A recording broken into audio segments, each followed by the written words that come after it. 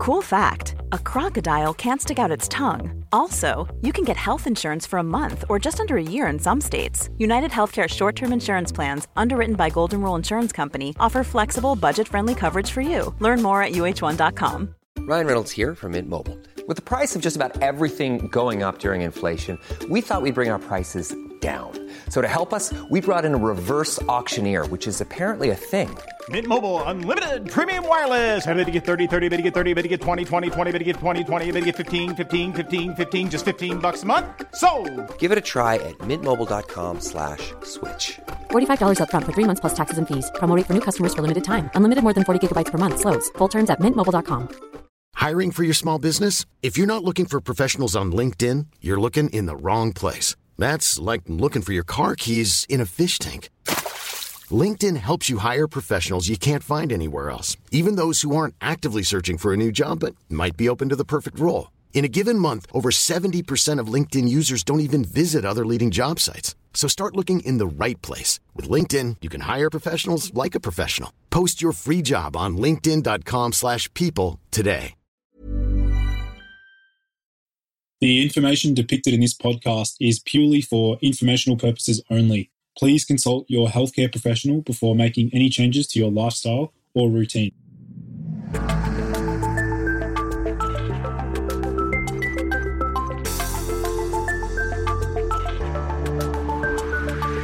Hey everyone, and welcome to the Boost Your Biology podcast. My name is Lucas, and I'm the founder of Ergogenic Health. Together in this podcast series, we will go underground to explore cutting-edge health and human performance insights that you simply cannot search on Google to help you upgrade your existence.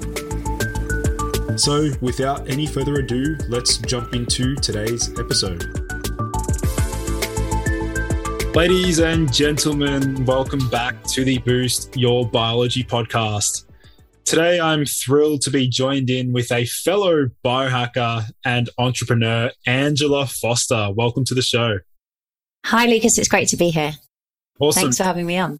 Awesome. Angela, do you want to let my listeners know maybe a bit about your journey? I know briefly we're just touching on, your past, but maybe, fill my listeners in about your journey.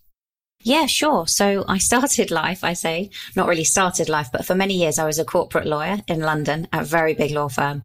Literally, as you can imagine, as a corporate lawyer doing multinational deals, I was working super long hours, completely disrespected sleep, which is crazy now because that's kind of the foundation of many of my programs. But we were sort of forced really more than anything into working all-nighters, pulling them off, night after night to get the deal through. I then went into investment banking for a bit. So I had this background in this corporate career. And I then had this sort of first foray with my health, if you like, when I was diagnosed in my late 20s with insulin resistance and PCOS and endometriosis. And it was a bit of a shock. But I had a very strong family history of type 2 diabetes, but still I started to understand the link between PCOS and diabetes and insulin resistance and kind of carbohydrate tolerance. But I was sort of figuring this out because I was still practicing as a lawyer. And obviously with the medical community, they just prescribe you metformin, which obviously admittedly is actually quite a good drug for longevity. But I couldn't tolerate it at all. It gave me very bad gastric distress. So I had to have quite a bit of surgery. And that was my first kind of brush. And I was thinking, wow, this feels, really young. What am I doing wrong here? So I was kind of busy researching, but still practicing, very much into exercise, but not really a limited amount of healthy eating, but by no means biohacking.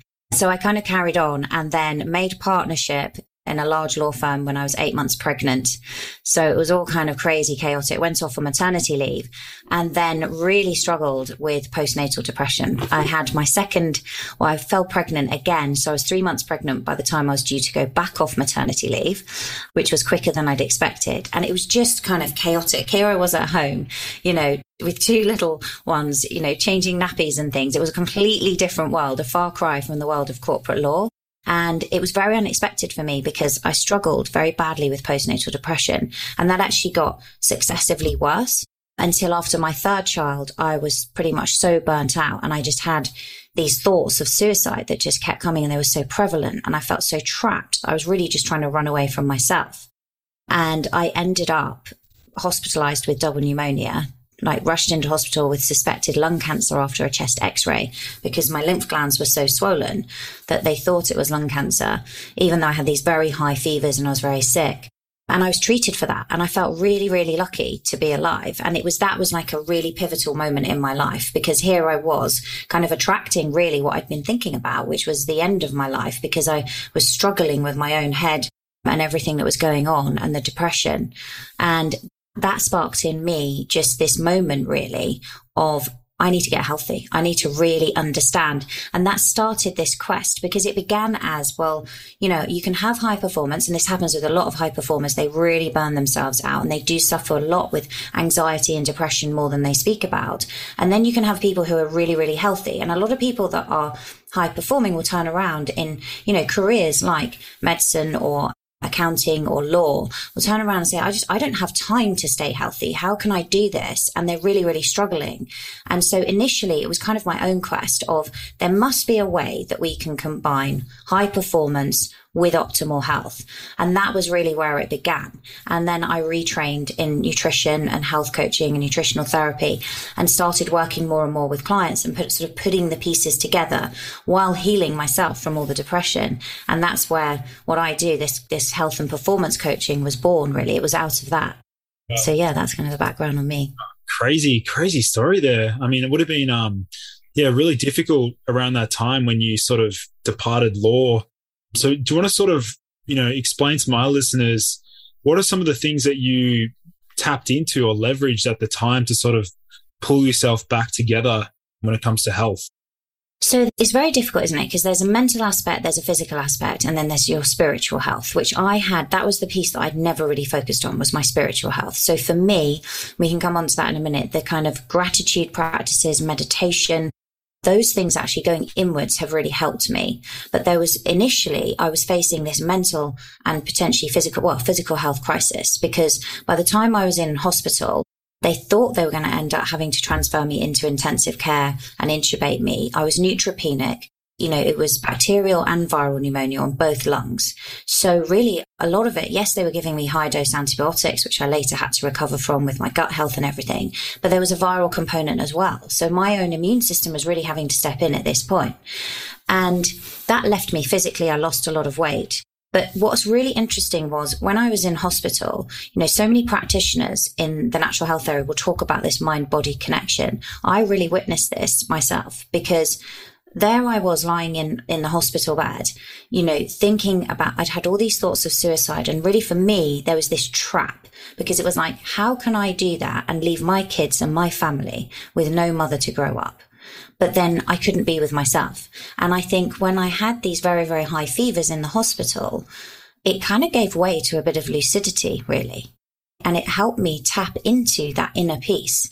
And I felt okay. And I was like, here I am. I've been trying to run away from myself. And now I'm in hospital and I can't get away from myself. But I felt this profound sense of peace. And I'm okay. And I'm okay being with me. So that was the switch. And my blood work changed literally within 48 hours of me making that mental switch, which is unbelievable when you think about it. And so my recovery then started to accelerate quicker than they were expecting, because I really connected with my children. And I was like, what the hell am I doing?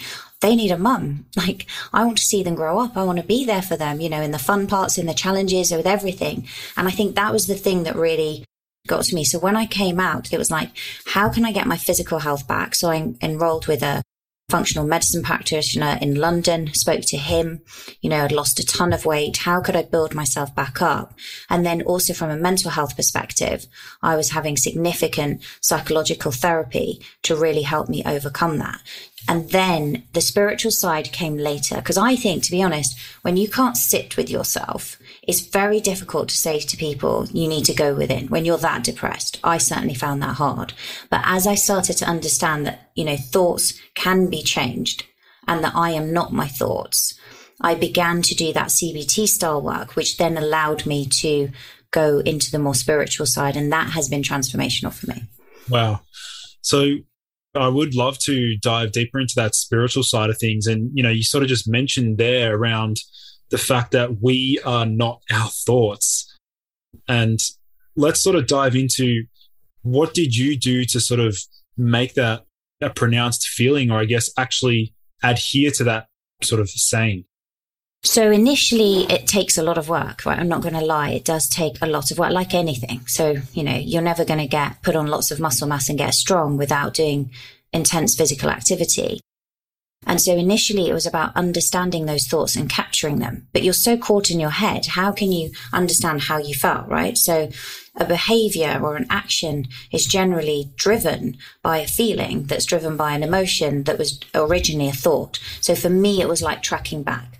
How can I? And so sometimes I would just be standing there, at the kitchen island with my kids, just feeling this profound sense of depression, just struggling to go through the day and having to track back and think, what led to that thought?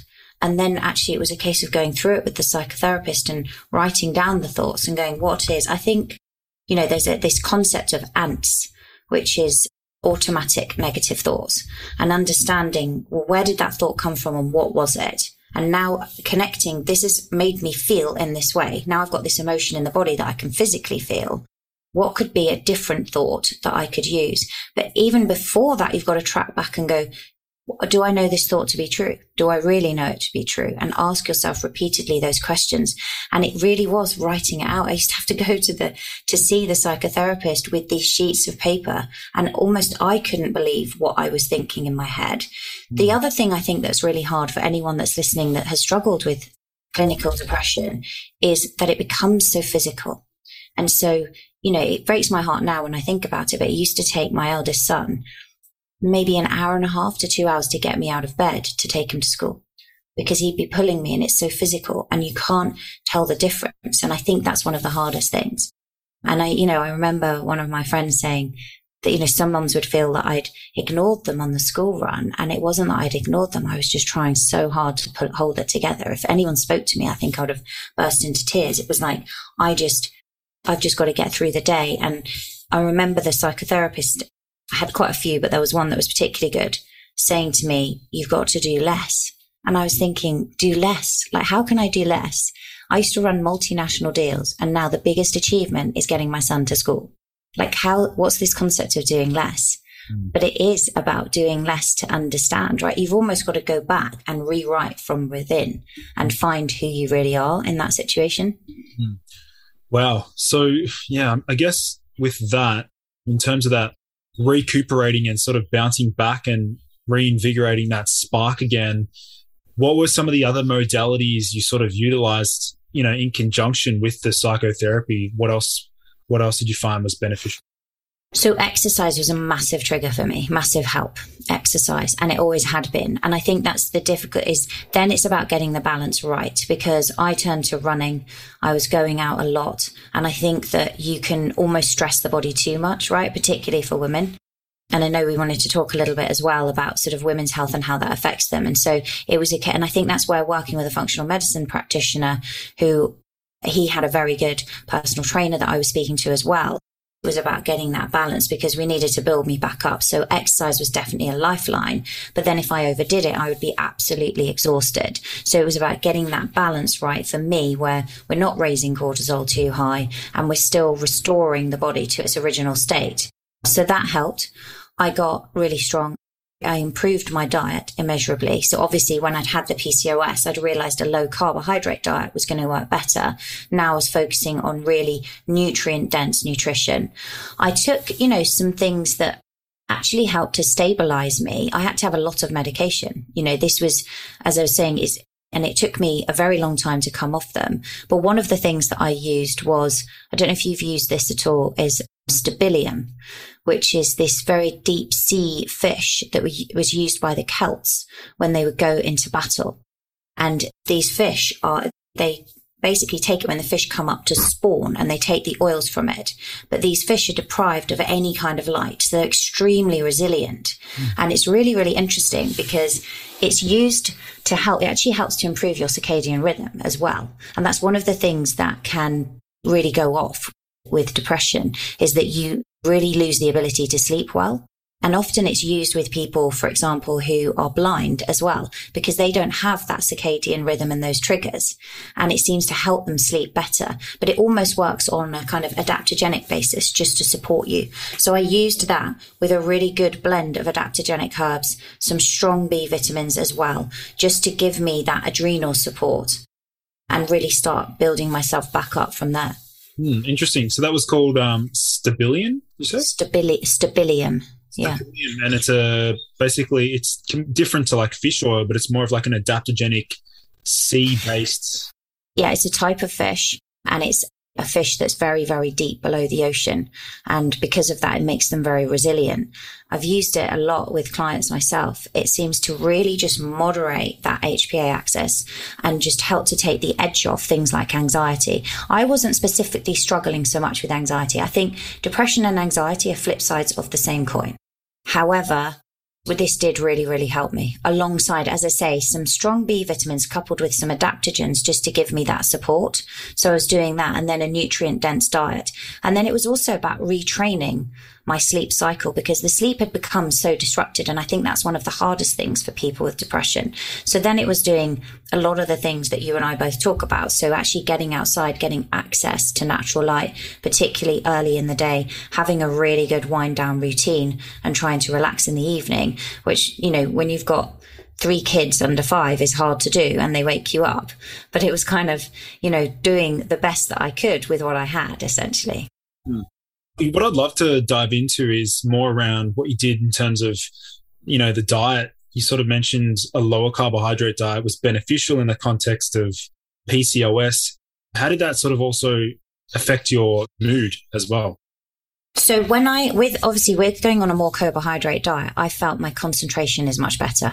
And that stayed with me, because I think that when you have, and I've looked at my genetics, you know, this sensitivity to carbohydrates, which obviously for me was playing out because I had that PCOS and the insulin resistance, you're much more prone to blood sugar highs and lows.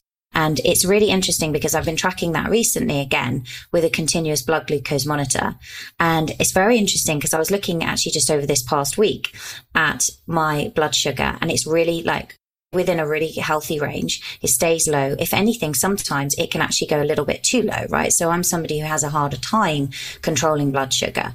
And then yesterday, as a bit of an experiment, I love sourdough. I was like, I just want to see what happens while I've got this on if I have unopposed carbs, right? What's going to happen? It had a tiny bit of nut butter on it, but it's just one piece, and it literally shot up. So if you imagine my blood sugar's like kicking in around 4, I fasted all morning, had only black coffee. And the moment I have one slice of sourdough, it's not a lot, it shoots up to 10, which is unbelievable, to 10 with literally one slice. And that's the thing. And I think this is why I like people before they go on any kind of diet to understand from a genetic perspective. And obviously there's the microbiome and everything else.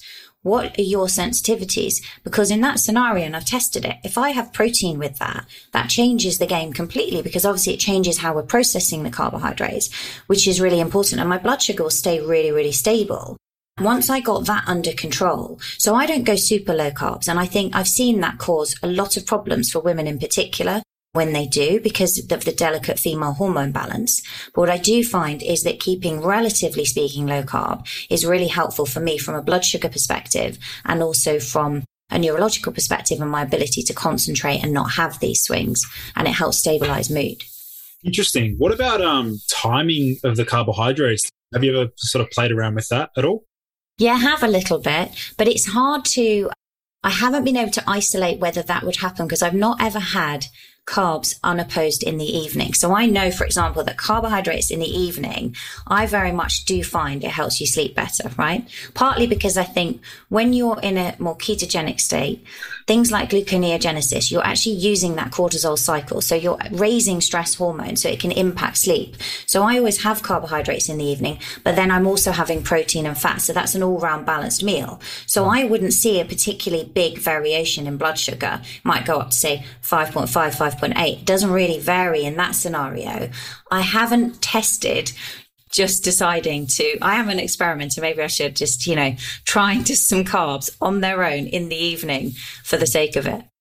I was recently having a chat with Glucose Goddess, Jessie, telling her to line up some experiments. There's one where it's like preloading like before eating just pure white rice, you have like fruit just before it. And by preloading with fruit, somehow it lowers that postprandial glucose spike. So it would be, yeah, it's really That's interesting.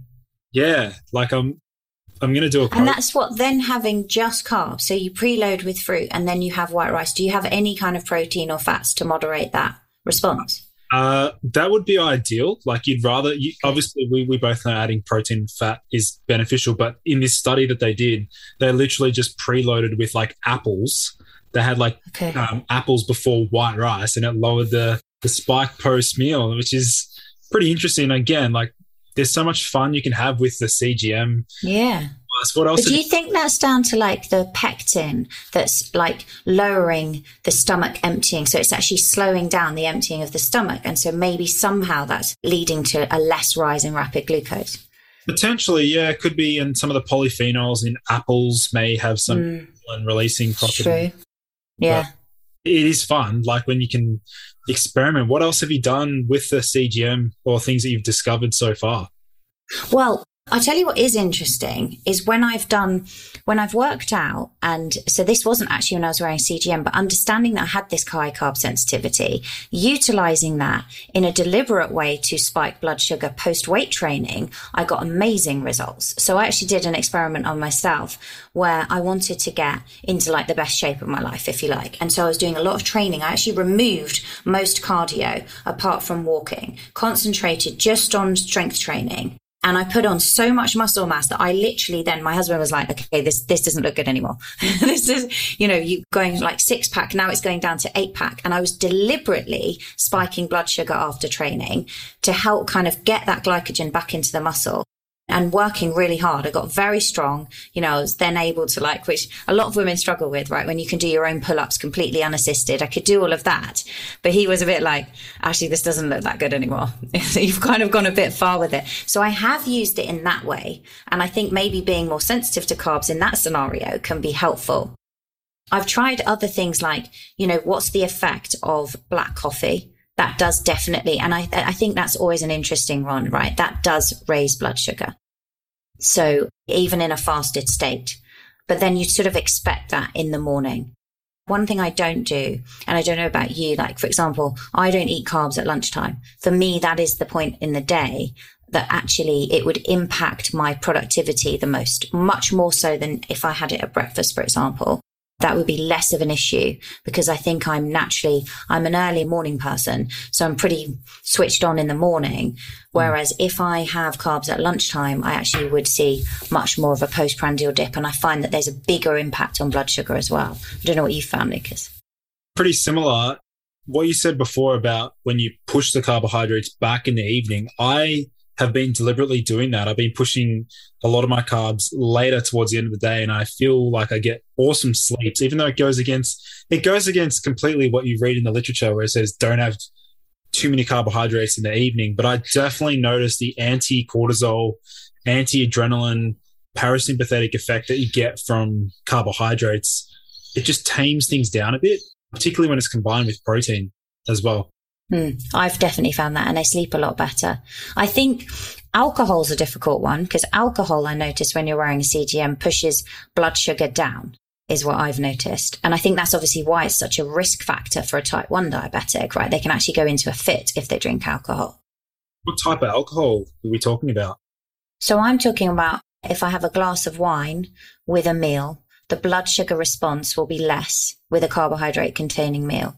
But again, I'm doing more tracking on that. And again, how do you account for what that is? Because it's a little bit like the apple. There's a high polyphenol content, right, in something like a really good biodynamic red wine. And again, I always think with alcohol, this is really interesting because when the research comes out and says alcohol is bad, I think that there's a lot of things that alcohol in itself is bad. But then there's a lot of variations between what people are drinking, right? So somebody that buys a supermarket bottle of wine that honestly doesn't have much love put into it necessarily and seems to have a lot of chemicals and sulfites and things compared to a biodynamically farmed organic wine that's from a really small vineyard. And, in Europe, we're lucky enough to have access to a lot of those types of wines.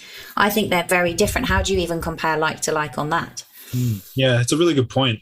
The quality of the alcohol is going to influence the response as well. I'd like to go back to, you sort of mentioned around the protein intake. You sort of mentioned you're having a lot of carbohydrates post-workout, but what was your protein intake like during that period of time when you're gaining a lot of muscle? Yeah, so protein was really high. Protein was high. I mean, I was aiming for 1 gram per pound of body weight.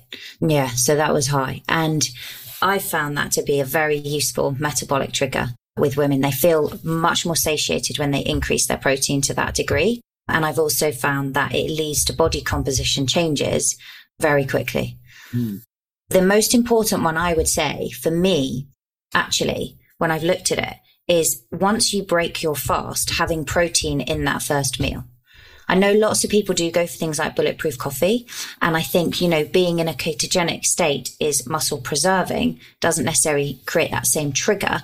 However, I don't enjoy really the taste of bulletproof. So it's not something I use. Yeah, I definitely agree. I think breaking the fast with some degree of at least 30 to 40 grams of protein is ideal. Now, in general, I think that we should be aiming for about, even sometimes aim for like 40 to 45 grams of protein per meal. But in terms of the fasting side of things, like, have you experimented much with like longer term fasting, like longer duration fasts? Yeah, so when I've done, in terms of longer fasts, I find that my body gets under significant stress. I can actually feel that stress. I don't find it really works for me. And I think that the thing with fasting, right, is, as you know, a lot of the studies have been done in mice for sort of autophagy and also in longevity, and then also sedentary obese men. There hasn't been as much research done on women, particularly who exercise a lot. And I think the way I see it is hormesis is amazing, right? So if we can produce a hormetic stress, so that is a physical stress on the body that's going to make it more resilient and stronger. For those listening who might, most of your listeners, I'm sure, are very familiar with that term. However, there's so many different types of stress that you can create. And I think for women in particular, what's coming out more and more is that if you layer these on in too many of them at any one time, it actually can disrupt their delicate hormonal cycle in terms of estrogen and progesterone. And that's certainly what I find. And it happens with me quite quickly, is I could then see a drop in hormones if I fast or take my carbs too low, that it will actually then drop my cycle. But then I'm quite lean, I'm low body fat percentage anyway. So I think it's got to be such an individual thing. Whereas if you have a sedentary woman who's got a lot of weight to lose, I think it doesn't necessarily always cause that same effect, and it can be quite positive. I do always practice religiously a 12-hour overnight fast. And I find often pretty much every day it goes beyond that. It's like 14, 15 hours. For me, the friction starts to come in when I go beyond that, because then it's actually difficult to get as many calories into me as I need because I exercise a lot. And I think that's where for women it becomes very individual. You've got to look at how many of these things are you doing that are stimulating that process before you start raising inflammation and cortisol, because the more cortisol more than anything else, because the body's becoming overstressed. And then that can start to downregulate not just sex hormones, but thyroid function as well. And it's quite interesting because I've seen, women that have done very restrictive diets, like a very intense ketogenic protocol, and they might have done that for 12 months. And their periods completely stop, and they're in their mid-40s and they're wondering, have I hit menopause? And then they come off the ketogenic diet. They start to bring in whole food carbs and have more of a plant-based diet, and their menstrual cycle returns. And so I think it's a very delicate balance. And even that whole year off, we know that ovulation is an important thing. And, having as many cycles as you can in the lead up to menopause is important, because you're paying deposits in terms of your cognitive health, your bone health, your metabolic health. I think it's quite key. So I go easy with women and with myself, particularly if they exercise significantly. That's what I found. This is brilliant, because I'd love to, get stuck into more around the perimenopause, and also maybe did you want to start with what are the implications of some of the dangers associated with a low carbohydrate diet on that HPO axis? Yeah. I think what's difficult is obviously there's a hormone kisspeptin that starts off this whole mechanism. And I think that in some women, some of the research that I've been looking at recently, and there isn't lots and lots of research, is that For some women, for example, who are on the edge, they might be, so we know that in perimenopause, insulin sensitivity often is slightly downregulated, cortisol is higher. So you may have women who've actually got weight to lose and they're pre-diabetic. Sometimes doing very extreme fasting protocols or restrictive diets like the ketogenic diet actually doesn't and can tip them into a worse position in terms of their blood sugar management, which is completely unexpected, right? Because the research on men says otherwise. Men get great neurological benefits. Their cognition is much better. It seems like they get better lipid profiles. It reduces cholesterol, improves insulin sensitivity. Whereas in women, we don't always see that. There may be some improvements to things like HDL, but there aren't necessarily big improvements to LDL, which is obviously a type of cholesterol that we, particularly when it becomes oxidized, worry more about. And so I think in that section of the population, we actually have to be even more careful, because what we're trying to do is optimize progesterone production. And during this period, you know, women, yes, they're getting drops in estrogen, but progesterone seems to be dropping first because we start to see them have anovulatory cycles. So even though, and I think that's why it's useful for women to track and actually understand, did I ovulate this month and how many ovulation events am I getting? And the Aura Ring actually is a really good way of doing that. And I think Whoop have changed their strap now so that you can, on the new model, you can actually track body temperature. So that was one of the main reasons I've been experimenting and comparing Aura and Whoop on myself and the data that I get. I actually like to see that change in body temperature because it's without going and doing an ovulation test, it's confirmation. Often I can tell anyway, but you'll see that body temperature rise. And I think it's important for women to, if you don't ovulate that month, because a lot of women complain and when they come to see me, they've got crippling anxiety, and anxiety is increased as progesterone production gets downregulated. And so if they haven't ovulated, you know, once you ovulate, just for people listening, you have the egg comes out of the corpus luteum, which is this temporary gland. And that temporary gland that's left behind produces the bulk of the progesterone. Some of it is produced by the adrenal glands. Now, when you're in the very early stages of your period, we're relying to a degree on the adrenals to pick up this progesterone production, and that lightens the period and brings it shorter. And what women are experiencing often in perimenopause is these very heavy periods at the beginning when they first go into it, and these shorter cycles. So we want to try and give their body what it needs to optimize progesterone production. And a lot of that is about helping to reduce stress. So if we're then layering on all these other metabolic triggers and things, which for men work extremely well, it can overstress them too much, is what I found. This is brilliant. This is really good because, yeah, it's sort of matching up. There's a lot of similarities in terms of the pro-metabolic, pro-longevity effects of progesterone. It does seem like, you know, we're seeing reductions in that progesterone as women age. So did you want to sort of explain what are some of the key nutrients that may help to, you know, support progesterone production? Yeah, so I think for good kind of hormonal cycling and good estrogen and progesterone production, right? So we have to, I always think of estrogen is like the charismatic guest at the party, right? So estrogen is amazing. Estrogen's a great trigger for stimulating muscle mass, right? Estrogen makes your skin look amazing. It makes you feel good in certain amounts. Okay. If estrogen gets too much of a handle, that's when you can get a lot of problems when there isn't progesterone. So I kind of think of progesterone is almost like Princess Progesterone. She kind of comes in, but she's a bit quieter. You have to rush her in a bit. And it's really important that she does come in mid-cycle and that you do get good levels, because if you don't, you're not offsetting. And that's when you get estrogen dominance, right? And so actually having really good vitamin status is important in terms of things like zinc, iron levels, B vitamins, really important. So all of the things, omega-3s that you would look at in terms of fertility are really important to get the balance of that right. What I haven't seen, and I haven't seen scientific literature to support this, but I have seen anecdotally a lot of women finding really good results with it, and I've seen it in my own practice, is actually cycling with seeds to help the production of those hormones. So having like flaxseed and pumpkin, I hope I'm remembering my rotations right, at the beginning of the month, and then having sesame and sunflower at the end of the month helps to seem to offset things like PMS. In the early stages of perimenopause, maca actually works quite well. So adding maca to smoothies and things can help with progesterone production.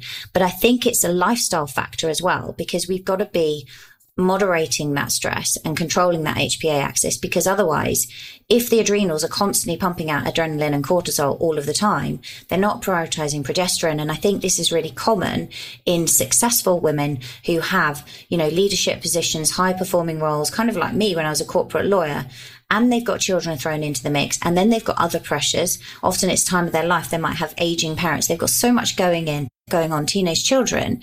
Their stress levels are very, very high, and they've maybe compromised on sleep as well. And so if they're utilizing things that then deliberately stimulate too much in one direction or the other, it compounds the problems of hormones. So that typical sort of behavior of somebody who's very highly stressed and high performing, they might use a lot of caffeine to warm up and wine to cool down. That really aggravates things like hot flashes and things like that at night. I find that alcohol is very hard to tolerate often for women in perimenopause. Interesting. I'd sort of like to switch gears a little bit and sort of discuss iron deficiency and how common is it in women going through menopause and perimenopause? I think it's really common from what I see. So I don't know what it's like in Australia, but I feel, and it's not just in the UK, I had a client very recently in Germany, her iron levels were very low, but the doctors don't pick it up and they don't get involved. And I think when you're looking at ferritin stores, often, they'll say, well, if it's below 20, we'll pay attention, right? But actually, it should be much higher. For a woman to feel good, her iron's got to be kind of 50, 60, maybe up to 80. So there's this big disparity. And I think they're not being treated in that situation. And then it gets lower and lower. And what I've seen happen is then it can go into full-blown anemia. And it's very difficult as well in women that are having a vegetarian-based diet, because it is harder to absorb it. Meat has got heme iron, which is much more bioavailable to the body. And so I think it's a really difficult balance, and people are on different diets for different reasons. I would never judge that, but I think it's just having awareness that it's sometimes, if you're going to just use supplementation because you're not getting it from animal protein, obviously, you want to be having things like seafood, which can help to remineralize in the menstrual phase of your cycle. But it may be that you've got to kind of take a bit more in terms of supplementation. It's going to take a bit longer. And so don't leave it too late, because I've suffered with iron deficiency and concentration levels become so hard. You feel like your head's kind of stuffed full of cotton wool, and you just can't bring your attention to it as well. And, for me, I ended up actually at one point not long ago having an iron infusion, because that gave me a result very, very quickly. But again, that needs careful monitoring, right? You've got to have that under medical supervision.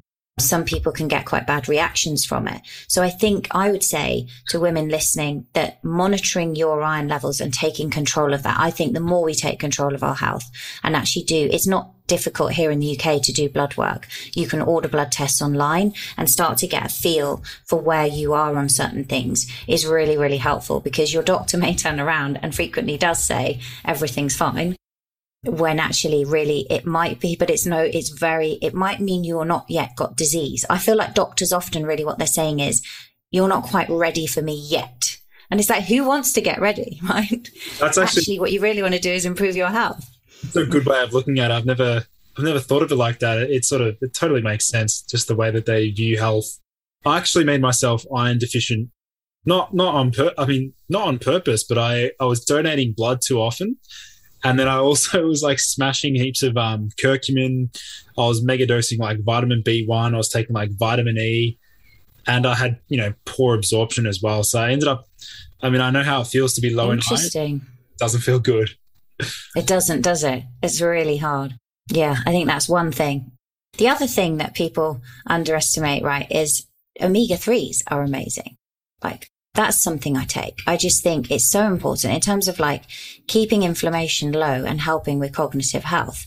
Omega-3s are amazing. They're one of the few supplements that if I don't take, I definitely notice a difference. Yeah, omega-3s can be, really powerful for certain individuals with, abnormal neuronal signaling or phospholipid synthesis and things like that. I would love to dive into like the sleep aspect around menopause. Obviously, that's something that would be heavily affected. What do you do there to sort of support sleep? So one of the first things, as we were saying, is obviously taking alcohol out is ideal, or at least moderating it, because it does seem to cause more night sweats and hot flashes. And obviously your body's trying to do so many things. I find that magnesium coupled with taurine can actually help women sleep better. That can be a really good thing. Magnesium bisglycinate, just because it kind of really is very calming. The other thing as well, in terms of adaptogens, is ashwagandha can work really well, sometimes coupled with holy basil. So that can help. But getting really, really disciplined on your sleep routine is really important. And I think more than ever before. So understanding like all of the things that you and I both talk about in terms of moderating blue light, you know, particularly trying to have a wind down routine, creating some separation between when you finish work, or people are addicted to social media and looking at things on their phone or trying to clear another email before bed. All of that stuff becomes really important. From my own perspective, in terms of experimentation and stuff I've used more recently with clients, I actually find that magnesium coupled with a tincture of reishi and a tincture of chaga gives a really amazing night's sleep.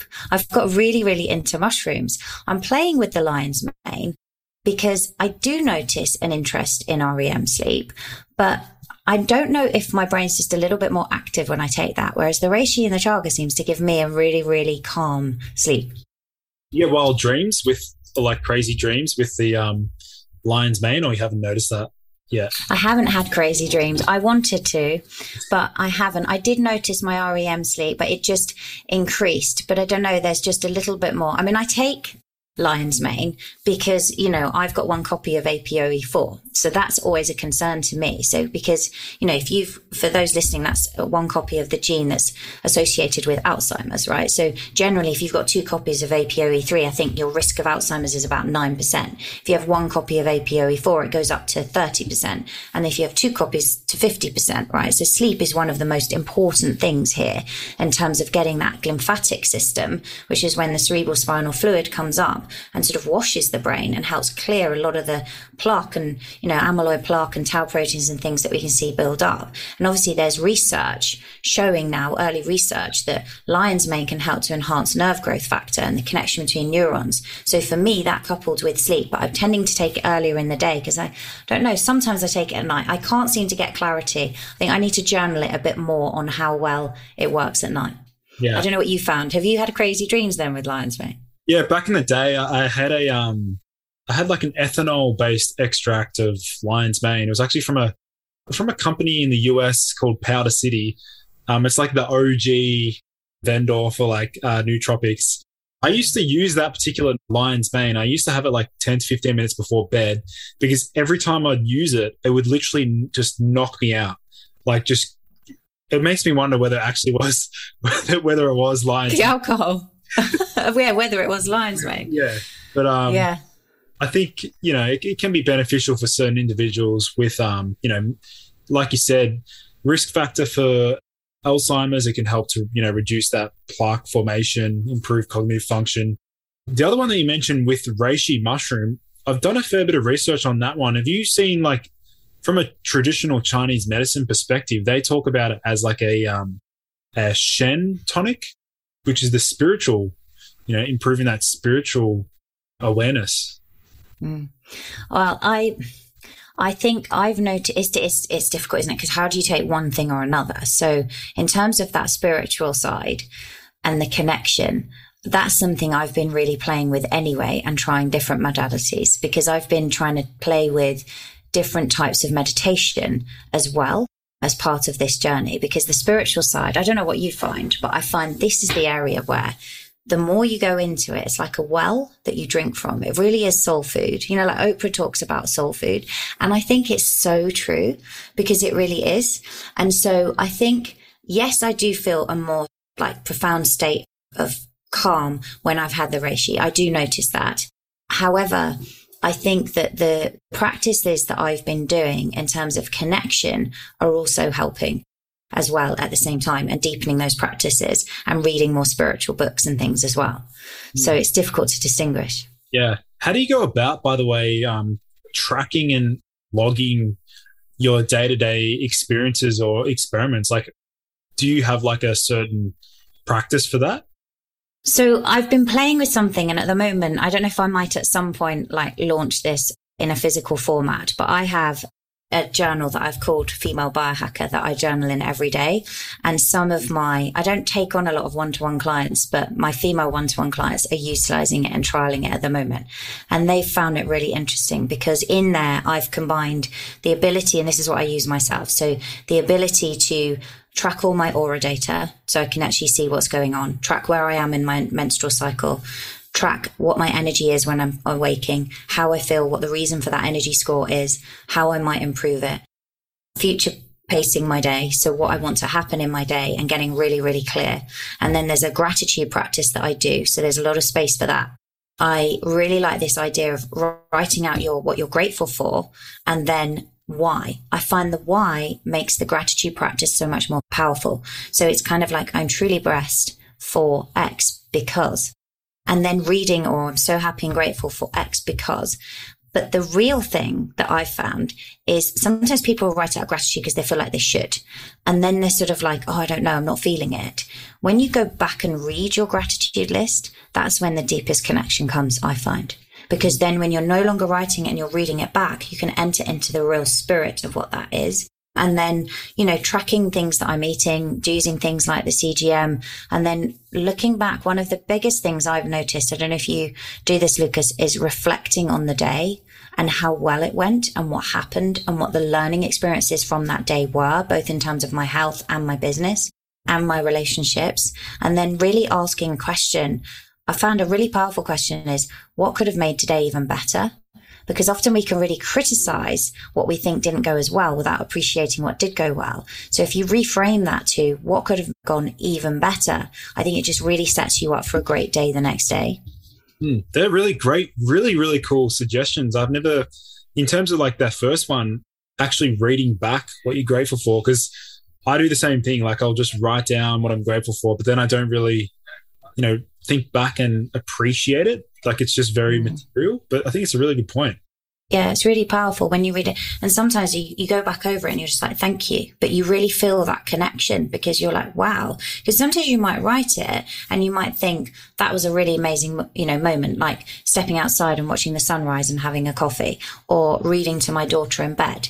There's really like simple moments that you cherish. And when you're writing it, you kind of feel a connection.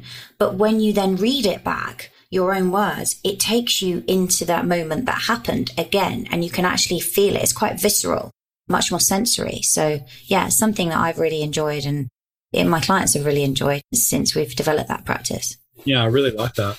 And I also, I think it's absolutely integral when it comes to biohacking to do some degree of tracking, not over the top. Obviously, we want to actually, because it can get to a degree, it can become very orthorexic. I mean, I've stepped into that realm myself when you're so overly conscious of your decisions and behaviors that you're almost over analytically tracking things. But I do think there needs to be some degree of tracking to build up that self-awareness, because it's hard to keep track of things all in our head. Like there's so many different things going on.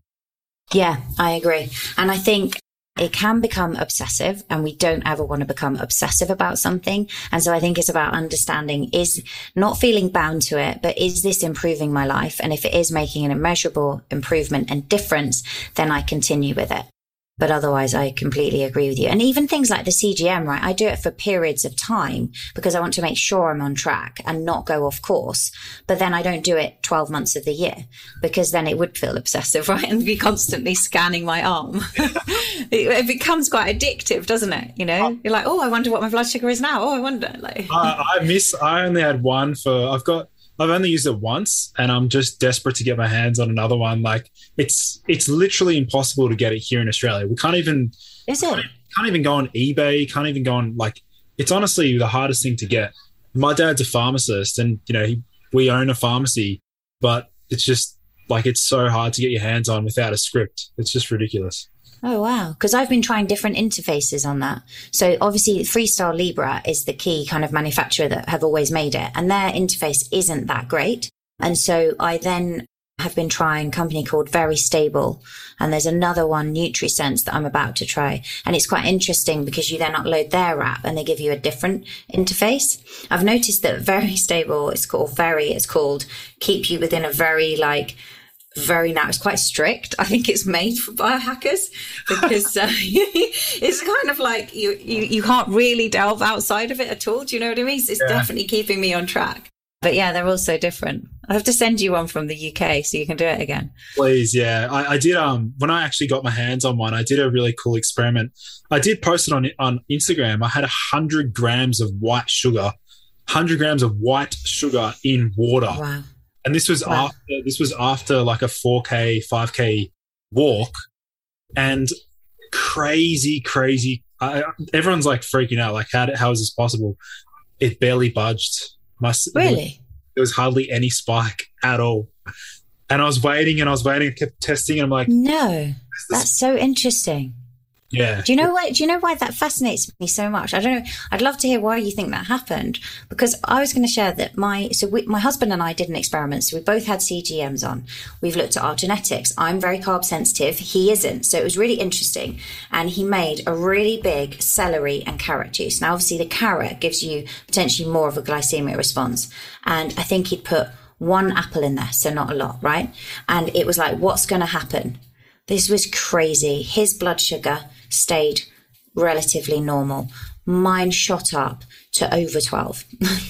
Over 12. And it's like that's do you know, it's probably one of the most frustrating things is that, as I say, mine's like constantly now, because I know what I'm doing, in and around, you know, somewhere between, actually it goes quite low, 3 point something up to about 5.5. And yet if I do something like that a lot of people would say is healthy, right? Juicing on an empty stomach, you've removed the fiber, it's an unopposed carb. In someone like me, it gives a crazy blood sugar spike. So no matter the vitamins that I might have got from that drink, that's still not good for my body.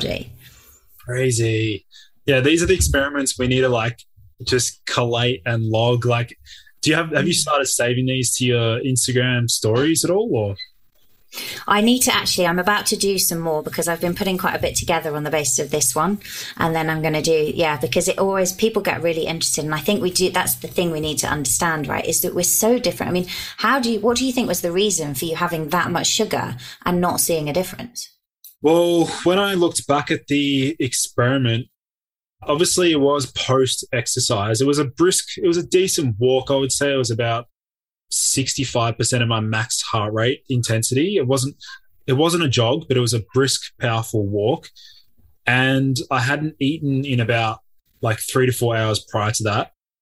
But then when I came back, I was very hungry, and I was probably a little bit dehydrated. But then when I had the whole glass of water and I drank that, maybe my body was really just responsive to the sugar and just really just needed the sugar and disposed it really well. It could have been because I may have used some GDAs, like glucose disposal agents. I think I had like bitter melon early that morning.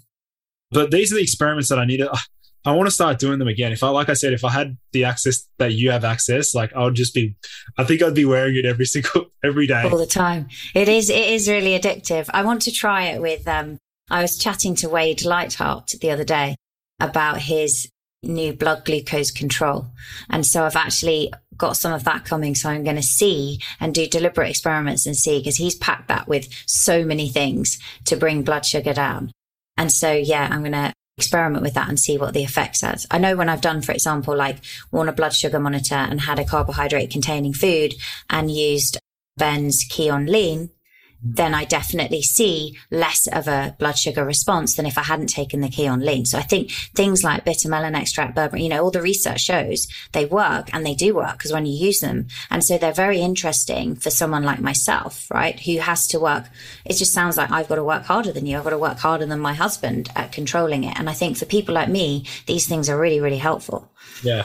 Well, please do. If you do post them, make sure you save them to your stories so I can reshare some of the things you find. Oh, amazing. Thank you. Yeah, well. So I guess, Ange, that pretty much, wraps up the episode. Do you want to let my listeners know where they can connect with you, where they can find you and work with you as well? Yeah, sure. So my website is angelafosterperformance.com. And then this concept of health and high performance, my podcast is High Performance Health. So they can have a listen to that. I'm always on Instagram at Angela S. Foster. And if they want to do a kind of fun questionnaire to look at, I have a kind of protocol called SHIFT, which is sleep, hormones, insights, fuel, and training, and find out where they are and get a health score. They can go to yourtotalhealthcheck.com, and it's quite a fun interactive questionnaire. And then they get a personalized report there as well. Awesome. So I'll make sure to link those in the show notes for those listening in. But yeah, Angela, thanks for coming on the show. It's been a fun chat. Thanks so much, Lucas. I've really, really enjoyed it.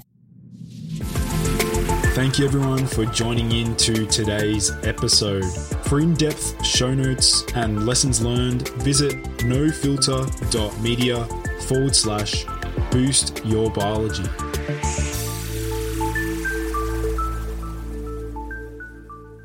This has been a No Filter Media production. Say what you want.